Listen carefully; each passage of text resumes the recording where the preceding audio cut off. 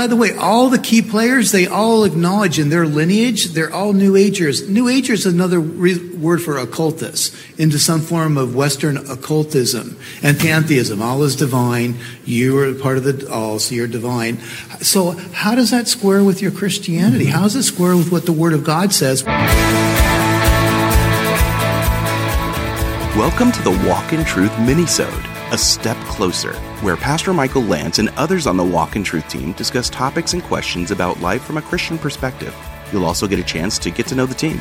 Now, let's get into today's topic.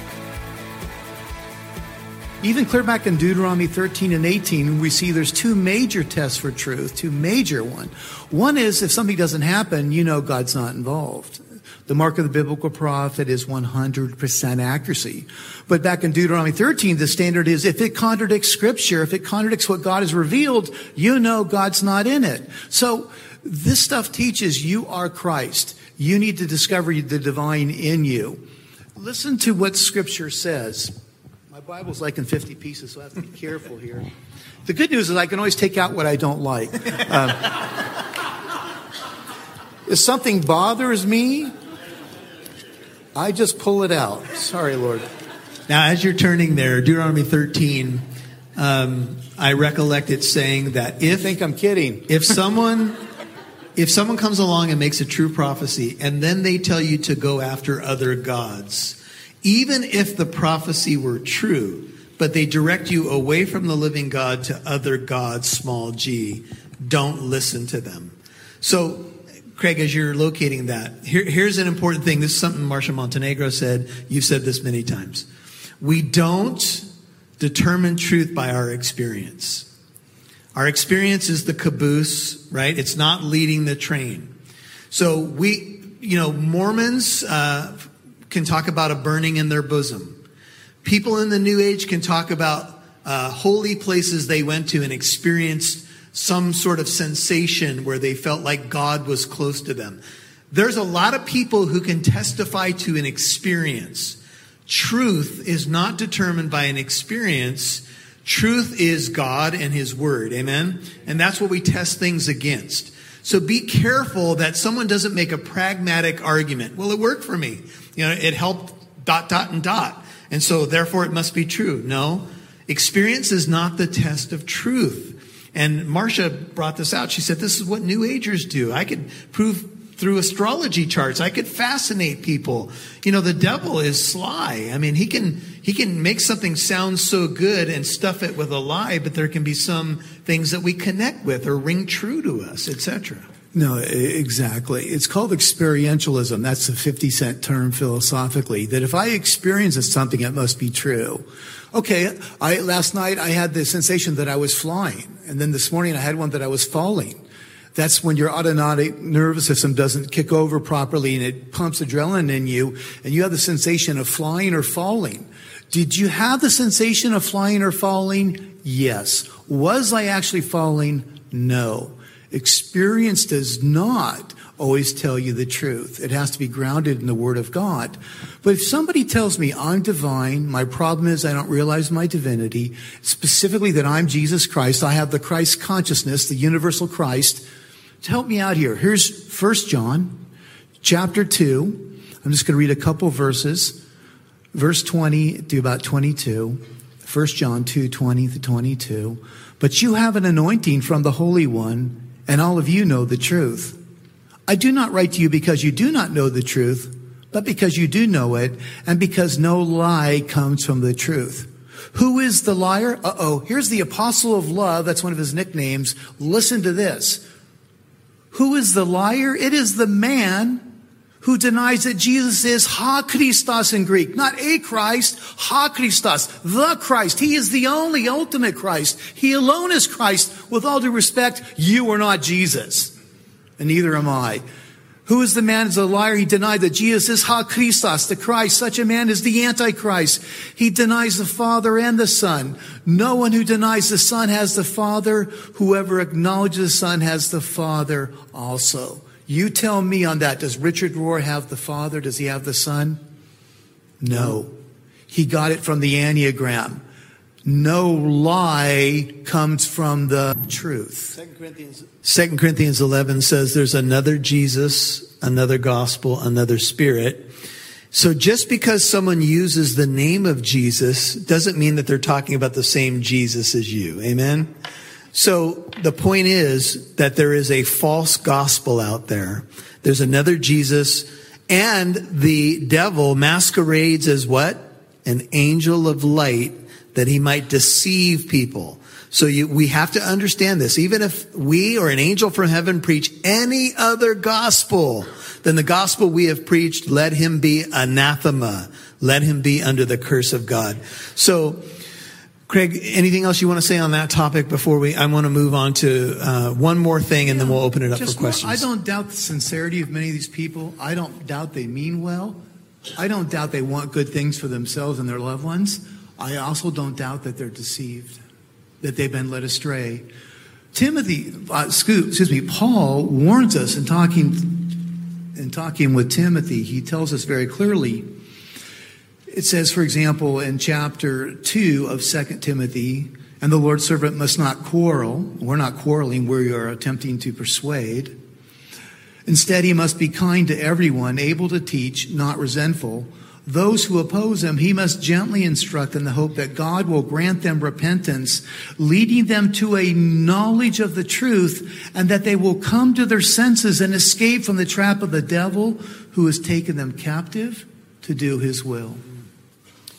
That's powerful. So, one more thing that you may have heard, or maybe this is your experience. So people have said, just get over it. This is a tool. It's nothing more than a tool. And God can redeem anything. This is the defense posture.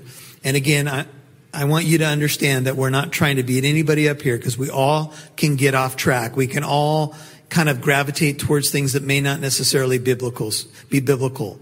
But here's what people say. So when confronted with the origins, the enneatypes, etc., all that we've told you so far, people will often say this: well, it's just a tool, and God can redeem anything.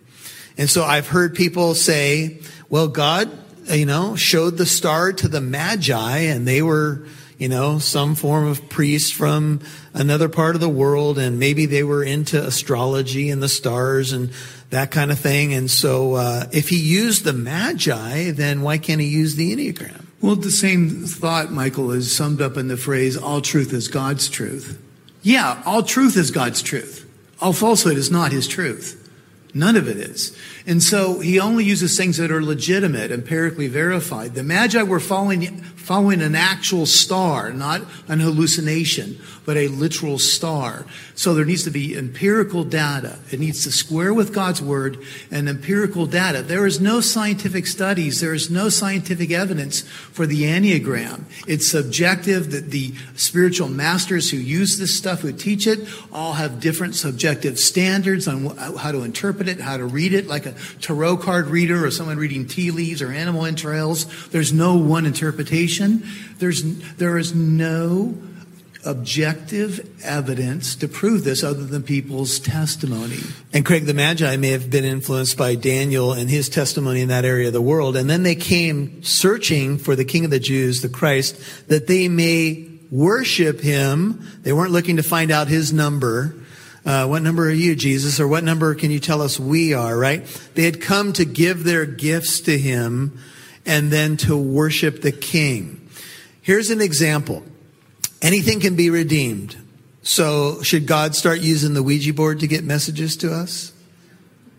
So should God use crystal balls now? Because anything can be redeemed. So if anything can be redeemed, then I'll sit before a crystal ball and ask God to use the crystal ball to get a message to me. A tarot card, you name it. Psychic Friends Network. Yeah, 1-800. Of course, they went out of business. They didn't see that one coming. So. And Dionne Warwick, who... She couldn't even find her way to San Jose. So we all know that there was issues there. Okay. So here's one other thing I want you to hear. In 2 Kings chapter 18, it says this. Now, it came about in the 3rd year of Hoshea, the son of Elah, king of Israel, that Hezekiah, the son of Ahaz, king of Judah, became king. He was 25 years old when he became king, and he reigned 29 years in Jerusalem, and his mother's name was Abi, the daughter of Zechariah. He did right in the sight of the Lord according to all his father David had done. 2 Kings 18:4. He removed the high places and broke down the sacred pillars and cut down the Asherah. He also broke in pieces the bronze serpent that Moses had made. For until those days, the sons of Israel burned incense to it, and it was called Nehushtan, which means something like the bronze god or the bronze snake. Now get this. When the fiery serpent showed up and bit the people, and God instructed Moses to raise up that bronze serpent that Jesus refers to in John chapter 3, when the people looked at the bronze serpent, they lived. Now after that time, and much time had gone by, they took the relic, if you will, and began to worship it and burn incense to it. And the king here, Hezekiah, did right in the sight of the Lord by destroying something that the Israelites were burning incense to. Now get this. If it's true that we could argue that God can redeem anything, why wouldn't God say, well, that bronze serpent that saved so many people in the wilderness after the snake bite, burning incense to it is no problem. After all, it was a tool that I used for the healing of many people. But Hezekiah is credited with destroying it because it had been elevated above God. They started to worship the artifact. And this is the problem when we take things like this and we believe that somehow, they give us a connection to God. And he's commended for destroying it because it was becoming a distraction and even potentially deceiving people. So there's another example. Okay, we're at the point where we are going to take some questions. And there's two ways you can ask a question. Hopefully you've submitted some questions on the app, but we are going to walk around with some microphones, and we've got a couple of guys that are going to start to do that. If you have a question, would you raise your hand, and we'd love to interact with you on it. Or in between that, guys, I don't know if we have questions, but you can put them up on the screen, and I can read those off, and Craig and I will interact with those. All right, question through the app. How would you interact with another Christian that sits under the teaching of a pastor that believes that the Enneagram is one of the best tools to help them understand themselves so that they can grow in their relationship with God? So I would share some of the quotes from Ichazo and, of course, Narano, but even contemporaries. We have a whole list of people who are into this, like, for example, Sabelle and others. There's a number of books that are out there, Richard Rohr. I think 27 books have been published by Christian publishers on the Enneagram. And so I'd say, well, just help me out here. And again, I don't want to be offensive. I joke around, but I want to love them and say things like, well, the founder of this says that you're involved in a, quote, ego fixation. That's his term. You're concentrating on your personality type, your Ennea type, as they call it now. He says that's an ego fixation. He says the problem is you don't really realize your inner or true self, your essence. That's their key term, your essence. You're involved in a false self, not your true self. So could you help me out? Could you explain that to me? So what you're being taught, how does that square with what, not just all, but the contemporary folks teaching this stuff? They believe that's what's going on there. You're saying this is really helping you grow and mature, but that doesn't even not only fly with the Word of God, it doesn't even fly with the official founders and ultimate teachers of this stuff. The source of the information, yes. Right? So Jillian Lancourt, the pastor's wife I was telling you about, said that she got to a point where this became so elevated in her life. It was the first thing that she'd talk about. She would guess people's types and all of that. And she said she became so fixated on the types and self that she forgot that the Bible says to die to yourself, to take up your cross, die to yourself, crucify your flesh, and follow Christ. Amen. Paul said there's not one good thing in my flesh, not one. Now, when the Spirit of God is producing the fruits of the Spirit, then we've got positive things going on. But the whole focus on figuring out yourself so then you can grow. The Bible's already diagnosed what the problem is. It's me. It's the guy staring at me in the mirror every single day. Self needs to be crucified. I need to die to self so that Christ can live in or he lives in me, but live through me, and I can love others and have the mind of Christ. Amen? So this flies in the face of just kind of Christianity 101. You don't need to figure yourself out. The Bible's already diagnosed you and your problem. Amen? You got to die to yourself, and then as you crucify the flesh, of course, the spirit gets elevated in one's life. Exactly. And so some of the names today, Alice Freiling, Helen Palmer, avowed New Ager. I mentioned Bob Ox, Matthew Brown, Sandals. Might as well give a name. He proudly owns his stuff. Don Rizzo, Christopher Hertz, Emily Richard, Beth McCord. I think of Sybil and Ian Crone, The Road Back to You. I have the book. I've gone through it. It's radically unbiblical. And so, and by the way, all the key players, they all acknowledge in their lineage, they're all New Agers. New Agers is another word for occultists, into some form of Western occultism and pantheism. All is divine. You are part of the all, so you're divine. So how does that square with your Christianity? How does it square with what the Word of God says, which it says the original lie that got us in trouble was, you shall be like God. And think about the title of the book, The Road Back to You. Boy, does that appeal. But to what?